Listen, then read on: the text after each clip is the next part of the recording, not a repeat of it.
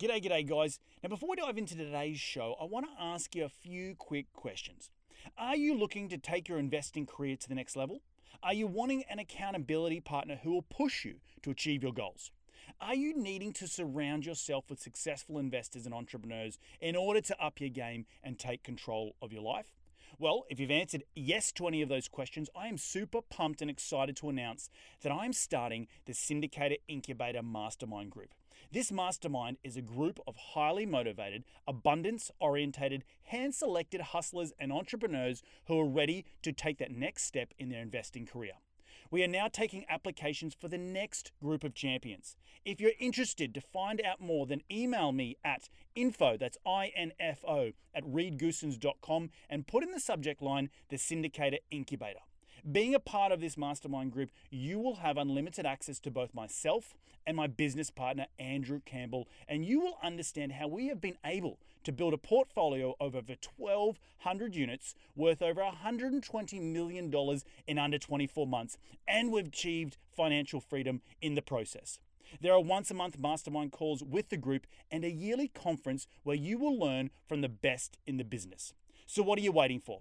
There are only limited spots, so get your application pack by emailing me at info@reedgoosens.com. And remember, be bold, be brave, and go give life a crack. Residential is very linked to earnings. I mean, so if the economy goes down, well, you still have to live somewhere, don't you? Mm-hmm. And you still have to pay rent. So it's far less volatile and far more predictable, far more, it takes, it's harder to get to the bigger numbers. It's hard to build a $10 billion fund. Just you have to have a lot more assets because they're smaller, but it's really a very good space to be in because it's home sweet home.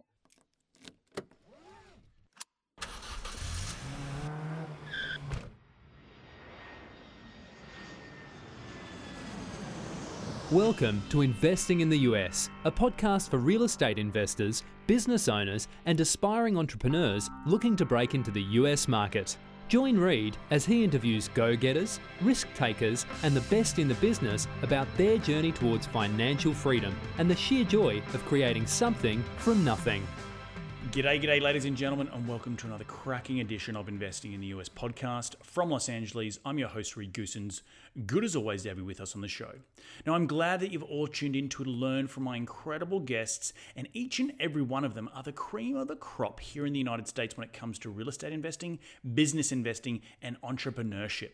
Each show, I try and tease out their incredible stories of how they have successfully created their businesses here in the US, how they've created financial freedom, massive amounts of cash flow, and ultimately created extraordinary lives for themselves and their families. Life by design, as I like to say. Hopefully, these guests will inspire all of my cracking listeners, which are you guys, to get off the couch and go and take massive amounts of action. If these guys can do it, so can you. Now, as you know, I'm all about sharing the knowledge with my loyal listeners, which is you guys, and there's absolutely no BS on this show, just straight into the nuts and bolts. Now, if you do like this show, the easiest way to give back is to give us a review on iTunes, and you can follow me on Facebook and Twitter by searching @ReedGoosens. You can find the show wherever you podcast on iTunes, SoundCloud, Stitcher, and Google Play, but you can also find these episodes up on my YouTube channel. So head over to reedgoosens.com, click on the video link, and it will take you to the video recordings of these podcasts where you can see my ugly mug, but the beautiful faces of my guests each and every week. All right, enough out of me. Let's get cracking and into today's show.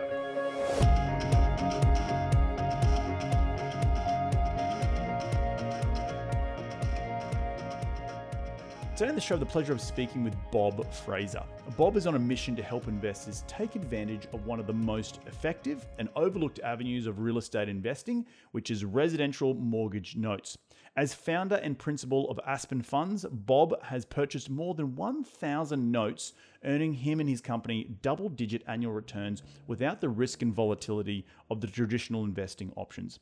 I'm really pumped and excited to have him on the show today to share his incredible insight into the mortgage note industry and really to share his background and experience with you all. So without further ado, Bob, welcome to the show. How are you doing today, mate? Great to be here. Mate, thanks for joining us. You're dialing in from Kansas City, is that right? Yes, sir. Awesome, mate. Well, the first question I ask all my guests before we dive into the nuts and bolts of today's show is, Rewind the clock and tell me how you made your first ever dollar as a kid. Well, peeling onions in a Japanese restaurant. Really? So, yeah. So I decided I didn't want to work in restaurants anymore after that. What age were you? Mid-teens? I think, I was probably 14, I think. Yeah, And, it's they set down a 50-pound bag of onions in front of me with a knife, and said, it's amazing. I think I was working for $1.25 an hour. wow. It's amazing how many onions they got peeled for $1.25. And I remember thinking, this is not the math I want to have anything to do with in the future. Well, but it gives you a sense of what it takes to earn a dollar, right? And what it sure does. And those sort of, when I say hard grafting type of roles and jobs makes you realize, okay, I need to go out and use my brain, not be a machine. That's exactly what it did. Yep. Exactly what it did. It was actually a very positive experience in that sense. Exactly. I had the similar upbringing. I remember telling my dad when I was laboring, building pools in the summer in Australia, and 12-hour days, back-breaking type of work in the heat. And I was like, I can't do it. And he's like, well, that's why you're at university. That's why you're getting an education. So it's sort of pull your socks up and pay attention sort of thing. So exactly. So Bob, walk us through the journey of where you've got through to today, and what really got you started along this entrepreneurial journey. Sure. Well, I always kind of had an entrepreneurial itch, but I became a computer programmer. So I went to school for computer programming at Berkeley, and did that for a few years and did super well in that. But it was a job. It was a W-2 job, and always had an entrepreneurial itch. And then in 1995, I took the leap and I started a tech business. It was a super bad business plan, super bad idea, but I was able to convince mom to put in money and started this business. Well, we ended up morphing and pivoting and ended up raising $44 million in venture capital for this business, ended up becoming the fastest growing business in the United States, in the Midwest region of the United States during the late 90s, and ended up winning the Ernst & Young Entrepreneur of the Year Award in 2000 at 300 employees. So it was a real rocket ship and kind of catapulted me into the world of finance and investments. And so that was a great experience, but also heartbreaking because the thing ended. It just completely blew up. And so I learned a lot through that whole period, being worth hundreds of millions of dollars and then to being worth zero overnight. And so it's very, very formative. And I kind of, just went from a computer programmer, just a normal Joe, kind of a, worker, I guess a knowledge worker, but I wasn't a businessman, to, really being an investor and a smart investor, building investment, products, that kind of thing. So awesome. And so how did it all blow up? Well, it was the .com crash in 2000. So we didn't make the IPO window. And, so, people don't realize how fad driven investors are. And the next coolest thing, you're watching it now with the WeWork fiasco. One minute you're a darling, the next minute, I promise you, if you're in, co-work real estate, you can't raise a dime right now. It doesn't matter what your business model is. It doesn't matter how good it is. It's over. And that's what happened in 2000. It just nothing mattered anymore. So people just bailed. And so we missed the IPO window. And then the investors, all the venture capitalists, there's so many different kinds of money. I've raised a lot of money in my days, and there's all different kinds of money, different flavors. And all that money comes with different expectations and different time horizons. And I learned that venture capital, they have about a 5-year time horizon. If they don't, they don't see the exit that they think of in 5 years, they're done. They kind of walk out the back door and get rid of as much as they can, or just liquidate as fast as they can. So it's just it's just a shock for a guy who's just a normal dude, to grow up on this. It's so incredible that you've gone through from a normal dude, as you say, guy, into starting this company worth a lot of money to then have it all evaporate overnight.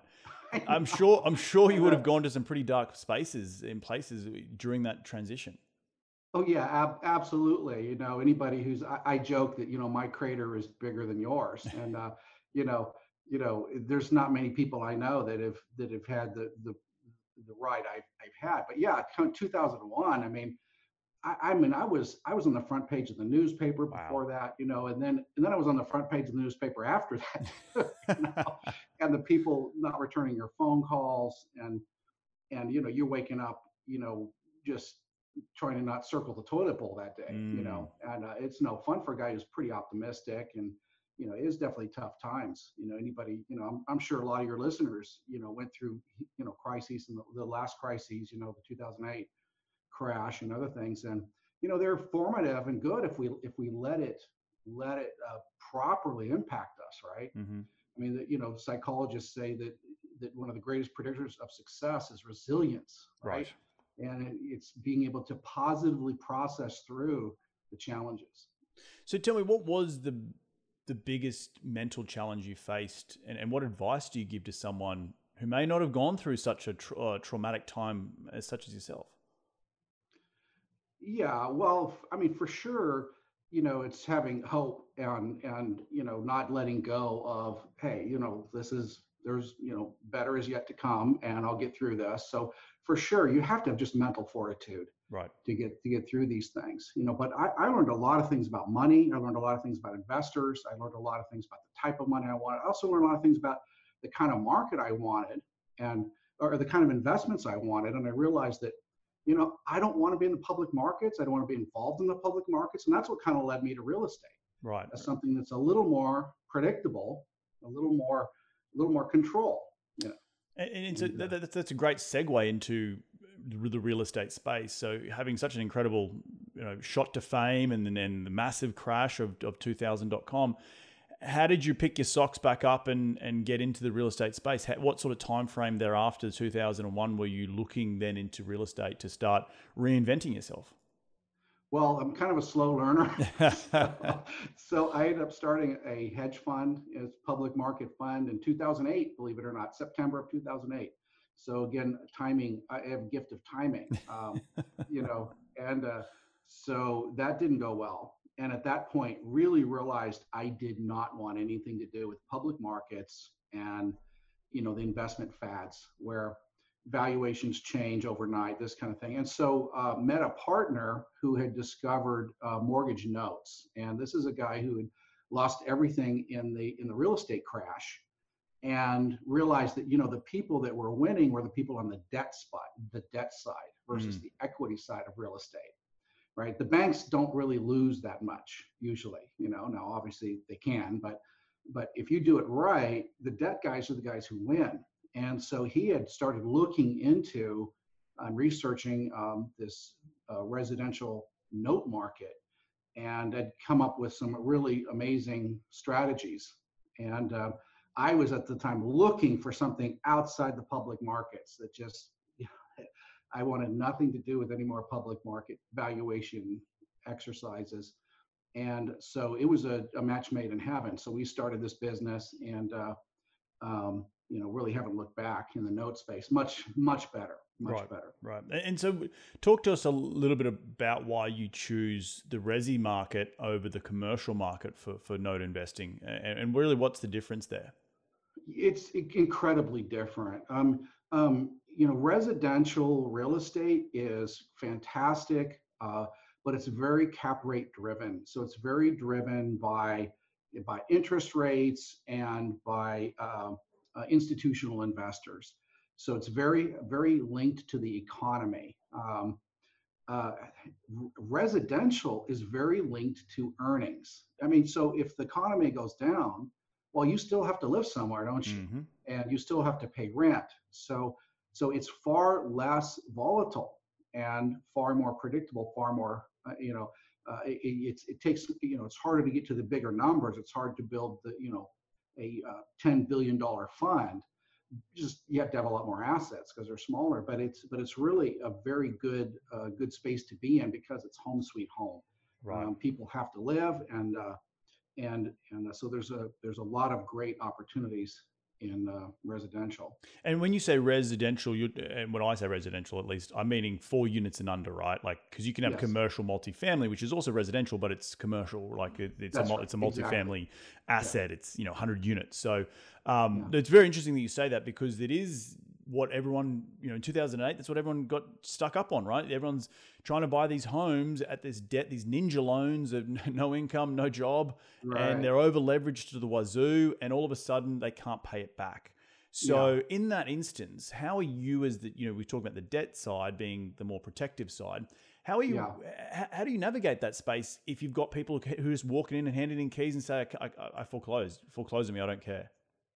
Yeah, well, we're the bank, so we're the ones. We're the lien lord in that point. So we're the ones foreclosing, and I think we saw a big run up due to speculation, ninja loans, as you're talking about, shoddy underwriting, and really shoddy securitization happening. So we saw a lot of run up in the prices of homes and a lot of that kind of thing. But honestly, it's not happening now, and it's not going to happen, in my opinion. It's so funny. We always are protecting ourselves from the last crisis. Mm-hmm. You know what I mean? But the next crisis is never like the last crisis, right? And so everybody is so terrified of the 2008 happening again. I promise you, it's never going to happen again, because everybody's looking for that. It's the new crisis is always going to be different than the next one. But our home prices way out of whack right now, and I would argue from about a dozen different standpoints. No, I do economic research on these things. Our company does this significant investment in economic research. The homeowner is quite well, on a inflation adjusted basis, homes are, I think, 12% below the peak. This is the average American home you're talking about, right? Yes. Yep. Yes. Sorry. And the homeowner, the debt to income ratios are very low. Homeowner is very healthy. Foreclosures are very low. So, and underwriting standards are still very high. So all these things, I'm arguing that I don't think houses are overpriced, especially in the Midwest regions of the United States and geographically, as well as the fact that single family homes have been massively underbuilt for the last 15 years. Mm-hmm. Very little new single family construction. And I can show you all the charts on this, but it's, just a huge shortage of single family homes.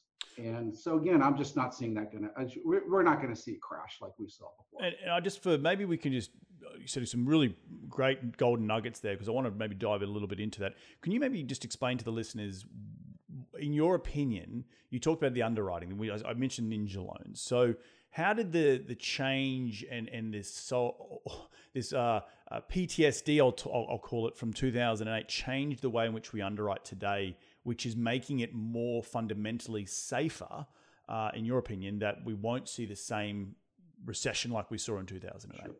Well, and as you pointed out, it was home underwriting, shoddy underwriting. With the ninja loans, you can get. I've heard that you can get ninja loans, but I haven't seen them. They're certainly not very common, if they are at all there. For example, in 2006, about 50% of the originations were in the 500 below 700 FICO. Today, only 20% are below 700 FICO. So just if you look at the originations, the lowest FICOs being underwritten in 2006 was around the 540 range. Today it's around 620 range, the lowest FICOs that are being approved for standard loans. So the underwriting is far better at this time, far more conservative. And do you have any opinions on the Dodd-Frank, regulations that came into place? Are you of the school that those need to be loosened, or you like them, the fact that we did fall into a ditch and we now have slapped ourselves over the wrist with these restrictions in order to make it harder for lenders? Which part of Dodd-Frank? Well, there's so much of it, in terms of how much banks need to have on hand, in terms of there has been murmurs in the markets that banks need to loosen up with their lending criteria. Are you of that school of thought that yes, we need to loosen up, or we're going to stay the course with these better FICO scores, better underwriting, better making sure that we're not going to shoot ourselves in the foot round two. Back to what we're talking about. Honestly, being in the mortgage market, I think it's pretty healthy right now. If you want to, you want to get a out of the box loan, you can get them, and you can pay 8% for non-conforming loans. So it feels to me like it's pretty balanced. All in all, I think Dodd-Frank should probably be repealed. The capital requirements are was good. The bank capital requirements, I don't people don't realize, in Europe, 20 years ago, banks only had to have about 1% of their capital, against their assets. It's insane, right? Right. In America, we've always been around 12%. And so it's very conservative. Our banks are really not in trouble right now. I like that. I think the Dodd-Frank, the one thing I think that should have been implemented, we're getting into, my opinions for sure, but That's all right. was never implemented, was the Volcker rule, separating banks from investment banks. And, look, if you're lending on someone's home, you shouldn't be rolling the dice on your own portfolio as a hedge fund, right? Right. And so the Volcker rule should have been implemented, and this one, for whatever reason, they never had the stones to do it. I'm interrupting this episode to remind you guys about the Syndicator Incubator Mastermind Group. If you want to take your investing career to the next level and surround yourself with the best in the business, then apply today. Spots are filling up fast. I'm only taking a handful of people for the next round, so get your application by emailing me at info@reedgoosens.com. Remember, be bold, be brave, and go give life a crack. Now, back into the show. Let's talk a little bit about, we spoke about the old crisis, right? In the mortgage sector, is there going to be a new crisis coming up in terms of lending? And I'm not just talking about house lending, I'm talking about other debt, the debt crisis that could happen in terms of, you briefly mentioned the WeWorks of the world and these overvaluations and that sort of commercial industry debt that we're saddling up with. Do you have any opinions on that? Yeah, I think there's trouble brewing in the student loan world, but who's not to say that we don't get Bernie Sanders elected and it all evaporates tomorrow. Right. It's paid off, right. So the next crisis is always hard to predict, right? We're always predicting the last one is going to repeat itself, but that for sure it doesn't happen. Right. Okay. Right. That's the only way we were sure of was what's not going to happen. Interesting. But yeah, I think that public market valuations are in certainly nosebleed area. Certainly, commercial real estate, multifamily, has the cap rates ever been lower? No. In some of these multifamily sectors, I would be building and selling into those markets. I wouldn't be buying in those markets. So I think there's a bit of a bubble in some of those, cap rate driven places. But on the other hand, I also think the economy is going to continue to be strong for a while. Right. So I don't think there's imminent risk. Yeah, no, it's interesting. You spoke briefly about the lack of new single family housing. On the other side of the coin, there's been so much multifamily housing being built because of the way in which we're changing our demographics of where we want to live. We want to live closer to downtowns. We want to live closer to works. We don't want to commute as much anymore. All this sort of this lifestyle over, having this, American dream of owning your own house. So, and that's not going just about America. Like, I come from Australia. Same things happening in Aussie. Same things happening in Europe. It's wages aren't keeping up, but the cost of living is going through the roof. You don't have to spend 2 hours in the car commuting to and from work and then go somewhere else for groceries and all that sort of stuff. So we're definitely seeing a change in the way in which we as humans interact and house. And I think that's where you've seen the multifamily, which has forced cap rates to be lower.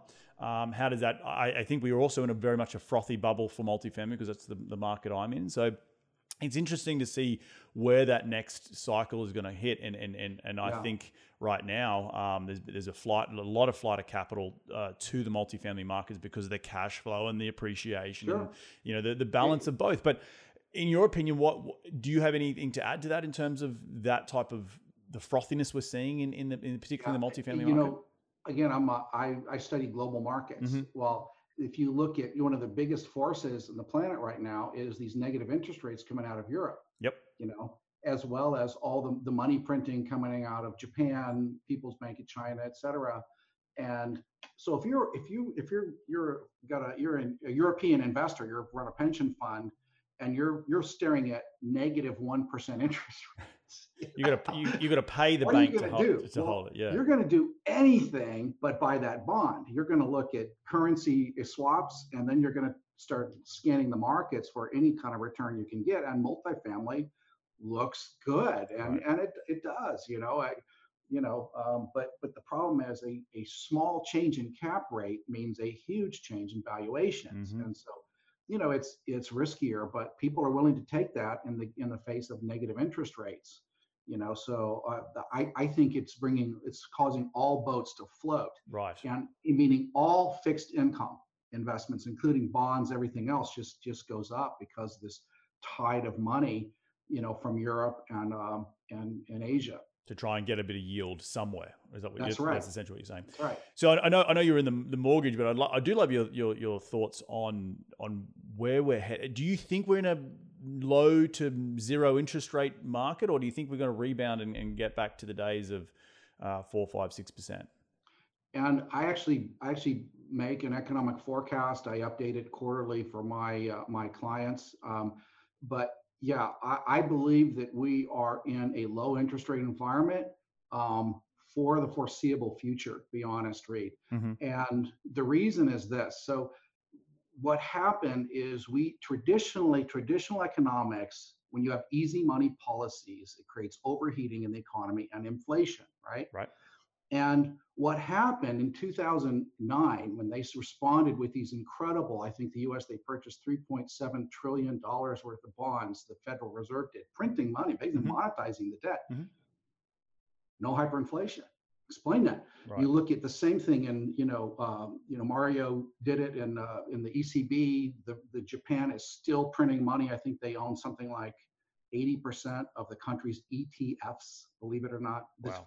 The Bank of Japan is insane. Where's the hyperinflation? Well, here's the hyperinflation. The hyperinflation, all that money has been flowing into assets. So you're seeing housing prices, multifamily, everything going up. But it hasn't translated into consumer prices. Okay, so let's have two kinds of inflation, right? There's asset price inflation and there's consumer price inflation, right? One we don't call inflation, right? It's asset prices. We like it when the stock market goes up, right? When our house prices goes up, when our multifamily thing goes up. We don't like it when our price of milk goes up and beef and these things, right? Rent. Well, here's the deal. Since 2000, we have systemic deflationary forces at work in consumer prices. So if you look at wage deflation is dramatic due to globalization, right, and due to automation, right? I just went to McDonald's the other day, and they've now got a digital kiosk to order. I mean, jobs are disappearing because of automation. They're now, I've got a son who works at a gold mine, and they're replacing all the trucks with self-driving trucks, disappearing 3 drivers per truck, 3 shifts, 24-hour shift. That's $300,000 a year in savings for one truck. Mm-hmm, mm-hmm. Wow. I mean, so wage disinflation, right? Then you've got energy disinflation. When you look at, do you know who the largest oil producer in the world is today? Well, it's America. Is it? It is America. Huh. We took over in 2013, #1 producer of oil. Well, what happened was the fracking and horizontal drilling revolution. It's technology. What happens when that technology is deployed in the giant and super giant fields in Russia, in Siberia, in Saudi Arabia? I promise you, we've seen the end of $100 oil forever. Do you think it'd be less than that? Not only to mention the fact that the oil consumption, for example, in America, now in China it's still growing, but in America it's flat. Our oil consumption is actually fairly flat. And conservation is working. And then you look in technology again. I'm a technologist, I'm a computer scientist. Right. Apologize for my nerdiness. I love it. You look at a guy named Jonathan Goodenough, just won the Nobel Prize for chemistry. He's the inventor of the lithium-ion battery. He just won the Nobel Prize for a new battery called the solid-state battery. Has 3 times the power density and instantaneous charging. You plug the battery in, it's charged. Wow. It'll change there. It'll be the end. You've seen the beginning of the end of gasoline powered automobiles. Yep. I believe by the time you're an old man, you will recall the days when automobiles had gasoline engines. I completely agree. Agree. It's so at the end of high priced oil, you look at, the biggies on consumer price inflation is food, energy, and wages. I just hit wages and energy. Food, we're having massive disinflation in food because, again, of technology. We're seeing the number of hectares in the world being harvested going down, but we're seeing the productivity per hectare going up dramatically. And that's really important. Technology in Brazil, they're doing 3 harvests per year on the same piece of land, because of technology. So bottom line, is that stuff going to reverse anytime soon? No. Right. And so we're seeing, I believe we've seen the end of high consumer price inflation. Well, that's the gating factor that keeps interest rates from being raised. Right. If consumer price inflation begins overheating, that's when all the banks will, the federal, the global banks will start raising interest rates. Well, we're not seeing it. So there's no price to pay. Let's have easy money until it hurts. Well, it doesn't hurt yet. So when will it? When they're going to continue easy money policies, and it's going to continue increasing the tide where all boats float, meaning asset prices, including the stock market, by the way. And so when will it start to hurt, in your opinion? When will it stop? No, so when will it start to hurt? You talk about the low interest rate environment. When will low interest rates start to hurt us? Yeah, that's hard to see. I'm looking at some of the, watching the election, of the Democratic, figures side of the party. Yep. With their kind of insanity of, I think I saw Elizabeth Warren's, Medicare for all. I believe it was $54 trillion in costs. And by the way, you're from Australia. We have it. Is the medicine more primitive in Australia? No. No. Yeah.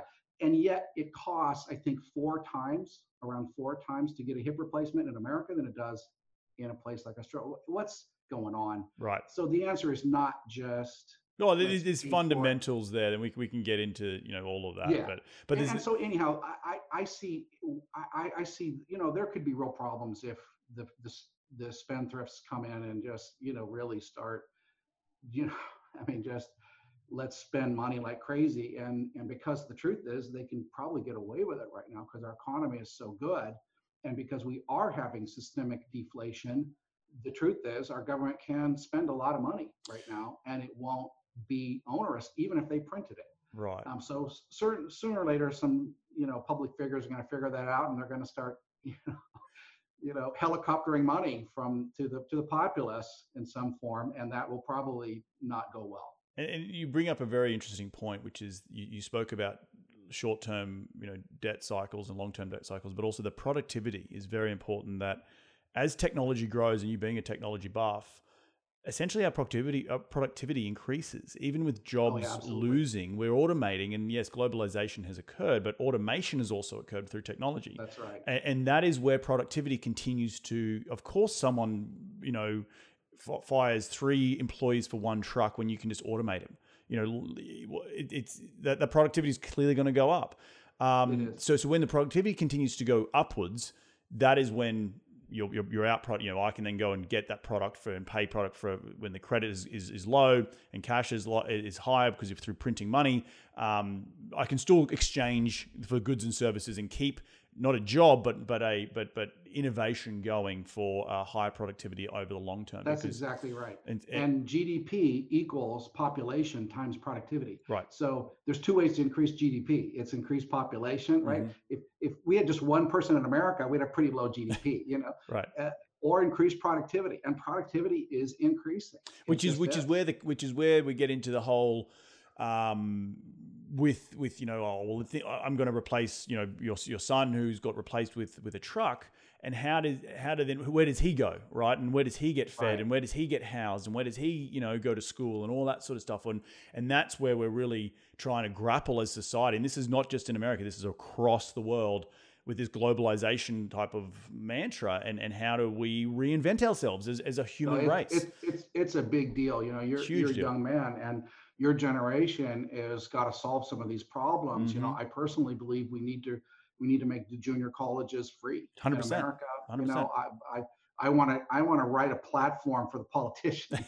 You should. Kind of a middle of the road platform. It just really, we can afford free junior college, which helps people get learn small engine repair, Yep. or HVAC repair, or nursing, or some job where they've got a skill that a computer cannot do. And you're completely correct. Like, because you look at somewhere like Germany, where they've had trade school as a thing. Like, you're coming out of high school, it's in Australia a little bit as well. It's okay to go get a trade. Like, you don't have to go to university. Right. And this whole pedestal, putting university, 6 figures worth of debt, blah blah blah. So you've got to look at fundamentally, back to your comment about the free healthcare. It's a fundamental thing about, to your point, why does a hip replacement cost me 3 times as much in America than it does in Australia? There's fundamental issues, and to your point of, like, how do we, one, re-engage with the people who have been disenfranchised through loss of job and all that sort of stuff, through high house prices, through gentrification, globalization, to then re-entrain them to have a skill that is not going to be replaced by a computer. It's very important. We have to figure that out, and to me, the junior colleges are a big part of that. Right. And the world's not getting smaller, right?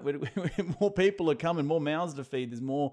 So it's a huge time in our lives where we're facing, and we've sort of gone off a bit of a tangent, but I like the fact we've gone off a bit of a tangent, because it is fundamental to how we're successful in investing, and how we plan for our future and all this sort of stuff. Absolutely. So, and I forgot to even mention that your generation is getting older, and we will live. By the time I'm your age, surpassing 100 may not be as a centurion, as they call them, may not be as as uncommon as one would think. So that means longer healthcare. That means you're more years of unemployment. How are you going to support that? So huge. How do we all? There's no solutions, and I don't have the answers, nor do you. But we can have conversations about it. And I think that's where it's got to start. And I think there are solutions. I just think we don't know what they are. I think we've got to put our heads together and stop arguing and start work on these things. Right. Right. And there's better healthcare solutions. I know Switzerland is way ahead of America, and so is Norway and other things. It's actually cheaper, it's higher quality. I'm not super familiar with Australia, but I think the same. Right. We need to learn as America. We need to learn and study those systems and take the best parts of them. Right. Where's we need a scientific, nonpartisan conversation about this. Right. And exactly, and we won't solve it all on this podcast, mate. But look, No. I've really enjoyed the conversation with you today. I want to be respectful of your time. One thing we do at the end of every show is we go into our lightning round of 5 questions. Are you ready to dive into them? Sure.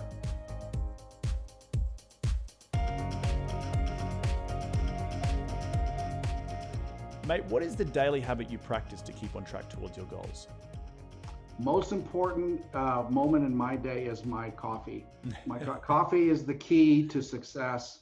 And in the European mode of drinking coffee, which is to sit quietly and stare out your window with a light conversation. And so I'm a coffee fanatic, and that's my daily discipline. Love it. And I'm sure it's a moment in your day to take a little bit of peace and quiet before you dive into the emails and the technology side of it, right? Who's been the most influential person in your career to date? Yeah, well, for me, it's probably quite a bit different. It was 2 gentlemen that I hired that worked for me, my big tech company. They were my president and my CFO. I learned everything I know today about management from people who worked for me. I was a terrible manager, and I became a good manager by watching what they did. And my CFO, same thing. I got a financial education by being mentored by a guy who worked for me. Wow, that's awesome. And it probably takes a little bit of swallowing that pill to take education from somewhere, or admitting that you're not good at a skill and you go out and learning that skill from someone who's an employee. So well done. I think isn't that a key to success though, is being able to learn no matter what, right? Exactly. If you stop learning, you stop growing. So that's right. Exactly. Being in technology, and this question is going to be hopefully a good one for you, is what tool, what's a tool in your business now? And it could be software or it could be a hardware related. What's the most influential tool that you use on a daily basis? Well, we're fully digital company. We use Salesforce to manage all of our database of notes, but probably the most influential tool that I use is a tool called Power BI from Microsoft. It's Power Business Intelligence, and it's this incredible. You can aggregate data I aggregate data from my accounting package, from my loan servicers, from Salesforce, and to slice and dice your data and do analytics real time. It's just insanely powerful, and it's tiddlywinks to buy. I mean, because they have a free version, and it's just mind blowing. I show people, the analytics and the level of understanding I have of my portfolio, and it's just truly mind blowing the level of control and insight that you can get from using one of these tools. That's awesome. Is it Power BI? Is that right? Power Business Intelligence. Power Business Intelligence. Okay, I've never heard of that. I'll have to give it check it out. And it's a Microsoft product, man. Right? Yeah. Awesome. What's been the biggest failure in your career to date, and what's the one sentence or the one takeaway from that failure that you can bestow upon our listeners? We talked about that, the tech business, and I learned that smart money is not always smart, especially in the long run. And I learned the fickleness of the stock market and public investments and how fad driven they are. And that's when I decided to get into real estate, and especially the debt side, which is far less volatile and far more predictable. Yeah, I completely agree. I think you've had an incredible journey, to say the least, and amount of lessons. I could speak to you for hours and hours and hours on your thoughts on the economy and where we're headed. But Bob, where can people reach you to continue the conversation? They want to get a little bit more in your sphere, understand what you do in the note mortgage business. Where do they go? Go to Aspen Funds, like the tree, funds.us. And if you like, I can also have a page for you in your show notes with my economic presentation. Love it. Yes. My deck, and show you my current thinking about the economy. I'm a firm believer, having gone through 2 cycles, and paying the price. I'm a firm believer in paying attention to the big cycles. So yes. The waves I don't care about, but the tides I care a lot about.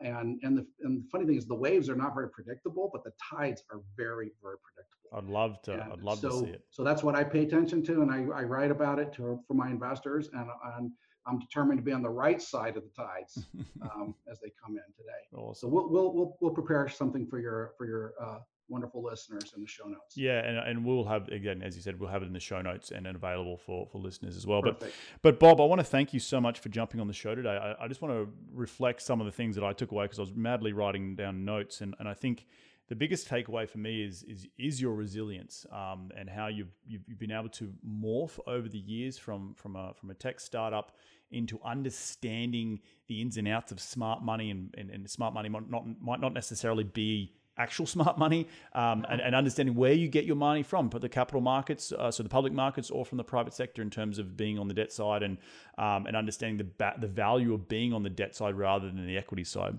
And I think that the real thing that it's probably what's come out of this, as you reflect on your life, is the gift of the timing of the market. You spoke about that you've crashed into 2001, and then you started a hedge fund company in 2008. Like it's fool me once, shame on you; fool me twice, shame on me. So it's really interesting to just crack open a little bit of inside that brain of yours to see what you know, because you do have years of experience over me and most of my listeners, and it's people like yourself that we need to look towards to see what's coming down the track, to understand how do we avoid the tides from receding, or how do we make sure we're not that boat that as they say, all boats rise and all tides, so we're not caught with our pants down. So right. Really important. Exactly. But did I leave anything out?